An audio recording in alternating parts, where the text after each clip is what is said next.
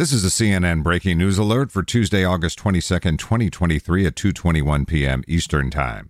All 8 people who were stranded on a cable car dangling hundreds of feet over a valley in northwest Pakistan have been rescued, the country's acting prime minister said in a statement. The rescue began this morning after one of the gondola's cables snapped, leaving 6 children and 2 adults stuck some 900 feet above a valley.